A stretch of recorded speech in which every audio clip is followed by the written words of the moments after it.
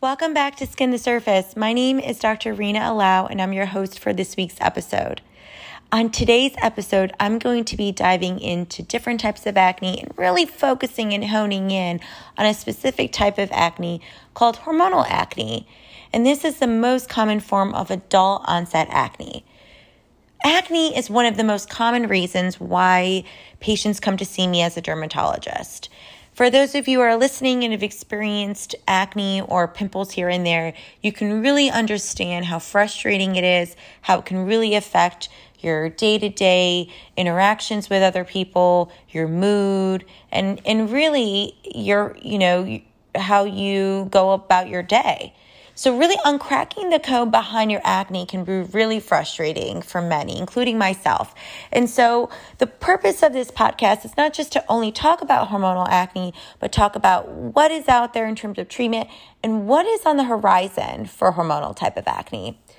So what do I mean by hormonal type of acne? So if you experience blackheads and whiteheads, pimples and pustules, and deeper cystic bumps, those deep bumps that don't necessarily come to a head, on your forehead, on your temples, kind of running down from your forehead to your temples, down to your lower cheek, jawline area, and even your neck and chest and back. If you're experiencing more of this type of acne later in adulthood, maybe in your 20s to 30s, even 40s and 50s, this could be actually consistent with hormonal type of acne.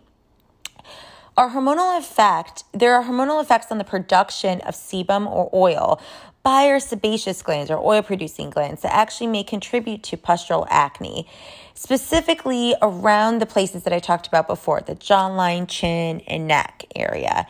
And so talking about this type of acne is really important, and distinguishing it from other types of acne, more of that T-zone, adolescent acne, can be really helpful in terms of treatment. So if you're experiencing this type of acne, what should you do? Well, first step is to really make sure that you see a dermatologist, a board-certified dermatologist, because this is really helpful and essential to prevent any acne scars and to get your acne under control.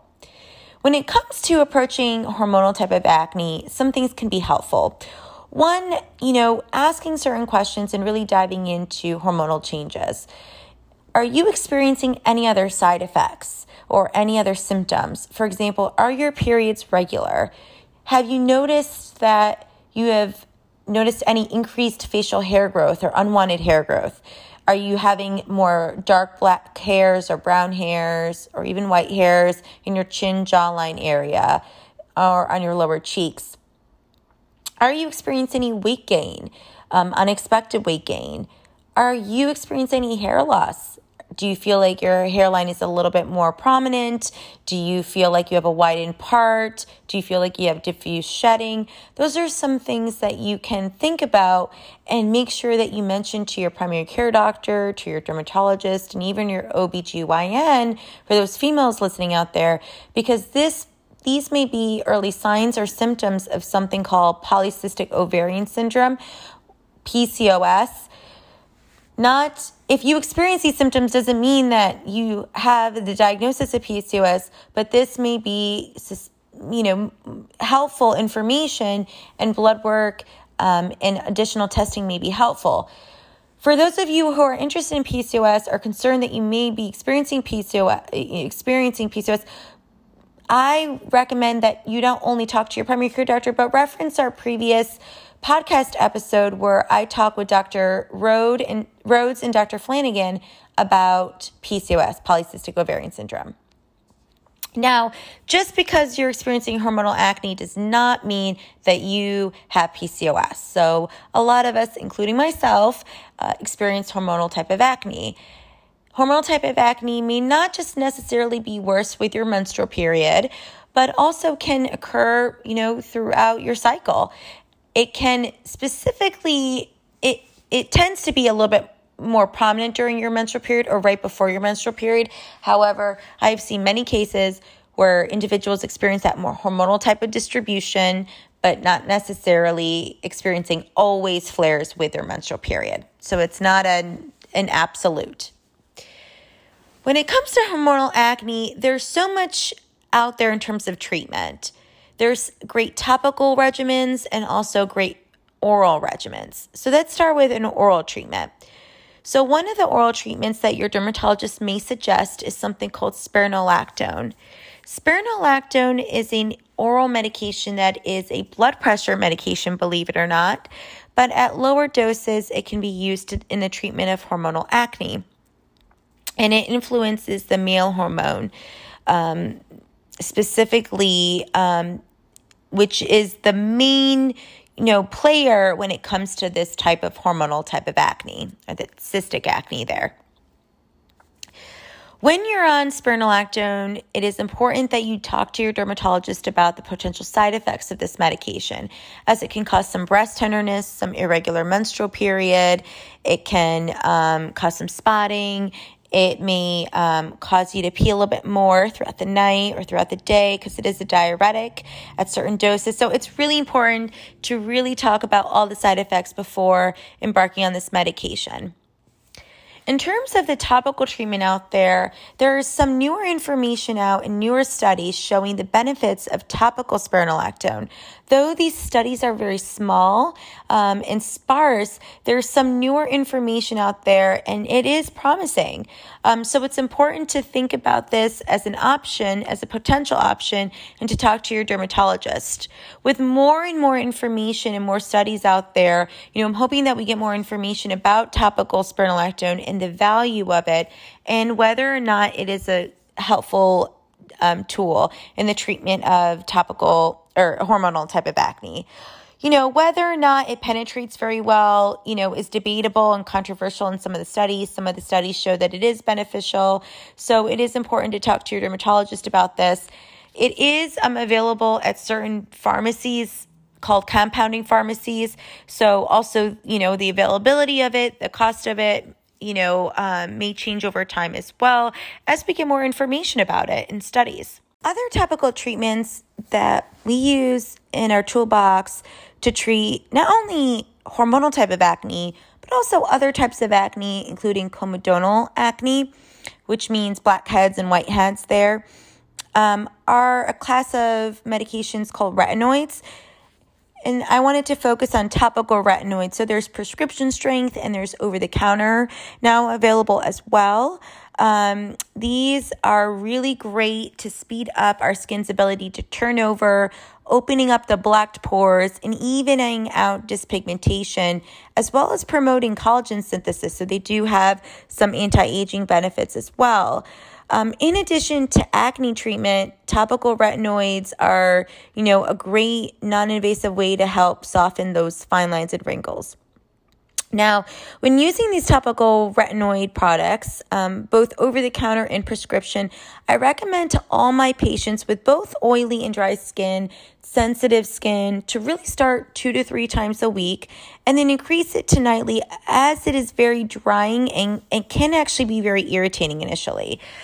So you can do that. You can put it on at dinner time and then take it off at bedtime. That short contact period can be helpful as well to minimize or mitigate that dryness and irritation. Or you can mix it with a little bit of a moisturizer, use a little bit moisturizer after it.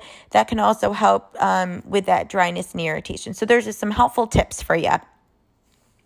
So topical retinoids are one way that we can treat not just hormonal acne, but also different types of acne. So that's one thing that you can think about. In terms of other types of things that we can do in terms of treating topical hormonal acne topically, there's some great classes of medications called keratolytics, which essentially include salicylic acid, lactic acid, which just basically destroy the excess keratin and open up the clogged pores there. And that really helps to get in there and help, especially with those comedonal, the blackheads and whitehead type of acne, which is really caused by blockage of the hair follicle pores there by that, extra skin lining of the hair follicle there.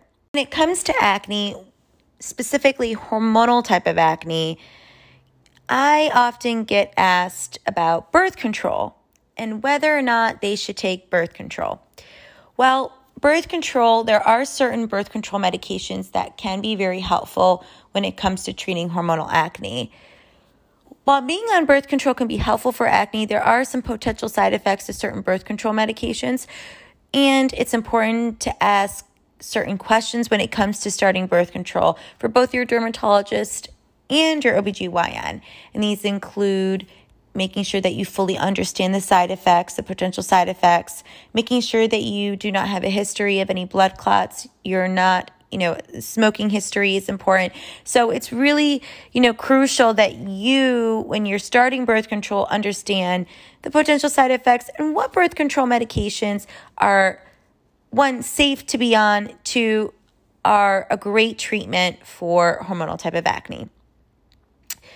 Now, when it comes to acne, we always want to think about the gut-skin relationship. And so we actually talk about this in our previous podcast episode where we interviewed Dr. Swathi Cannon, who goes over the gut-skin relationship and really focuses on what foods may potentially worsen acne there. There are some, studies out there specifically linking Western diets with acne and, looking at the 3 different food groups that may stimulate skin breakouts. So I'm just wanted to go over the study with you, and I really am excited to hear your thoughts on this. So please, I encourage you to message us at Skin the Surface Pod on Twitter or on Instagram and let us know your thoughts about different types of foods that you may notice that may stimulate or worsen your skin breakouts. So number 1, hyperglycemic carbs. So these foods are thought to cause these sharp spikes in our blood sugar, and this can potentially thought to increase our oil skin production. And so foods that are high in sugar are, typically processed or highly refined or have a lot of sugars in them, added sugars in them. And so could this potentially worsen our acne? That's interesting. There are some studies showing, some smaller studies showing the link to this, and, but again, take it as you will, take it with a grain of salt, just because these are smaller studies. But if you notice a link with, certain foods, it's important to also keep a food diary when it comes to treating your acne as well. Milk and dairy. So the thought that certain types of dairy, so dairy products, for example, non-fat milk or products, dairy products that are high in estrogen are thought to stimulate the enlargement of our oil-producing glands, and possibly promote more inflammatory skin reaction or a cascade of events that promote skin inflammation there. It's interesting. Definitely, some people have noted a link. Again, the jury's out on whether there's a strong connection, but definitely could potentially impact our acne. And then, of course, fat.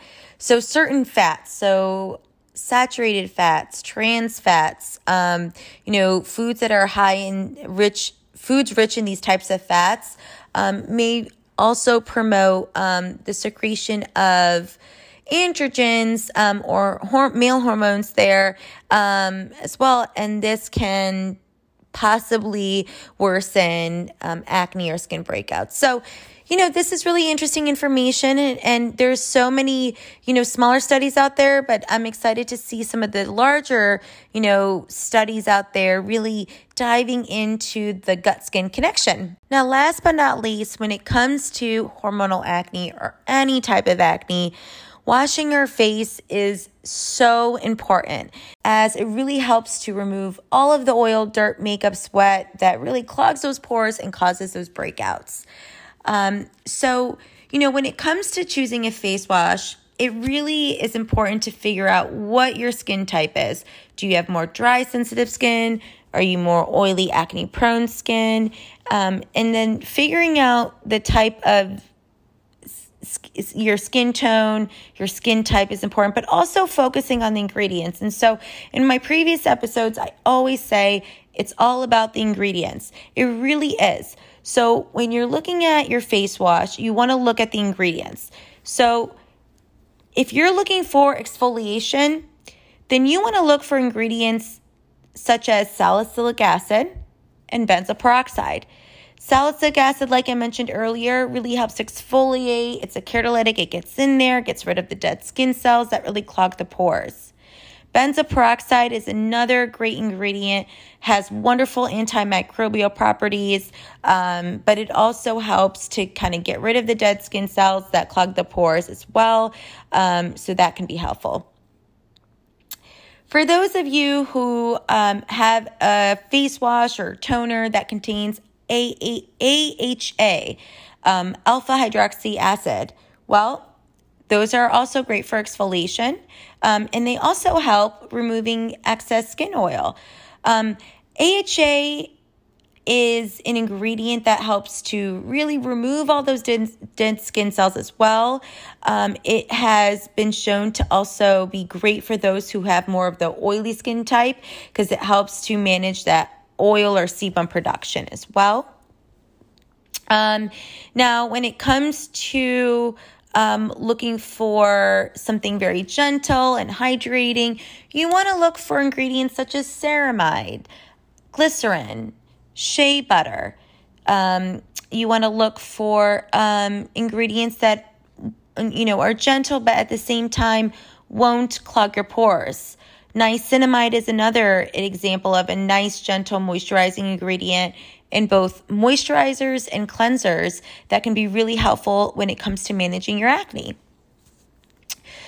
I will definitely make some recommendations on our website about some of my favorite face washes and cleansers. I do not work for any of these companies. These are just my personal opinion and my professional opinion as a dermatologist. And again, I look at all the ingredients and all the products that I use because ingredients are important. It's really important to be an educated consumer. So when it comes to choosing the products that you want to use, make sure that you really focus and teach yourself about the different types of ingredients. So if you have any questions about any of what we discussed, feel free to shoot me a message on Twitter at Skin the Surface Pod or on Instagram. That is all I have for this week's episode. Hope you guys all are staying safe and healthy. Have a good one.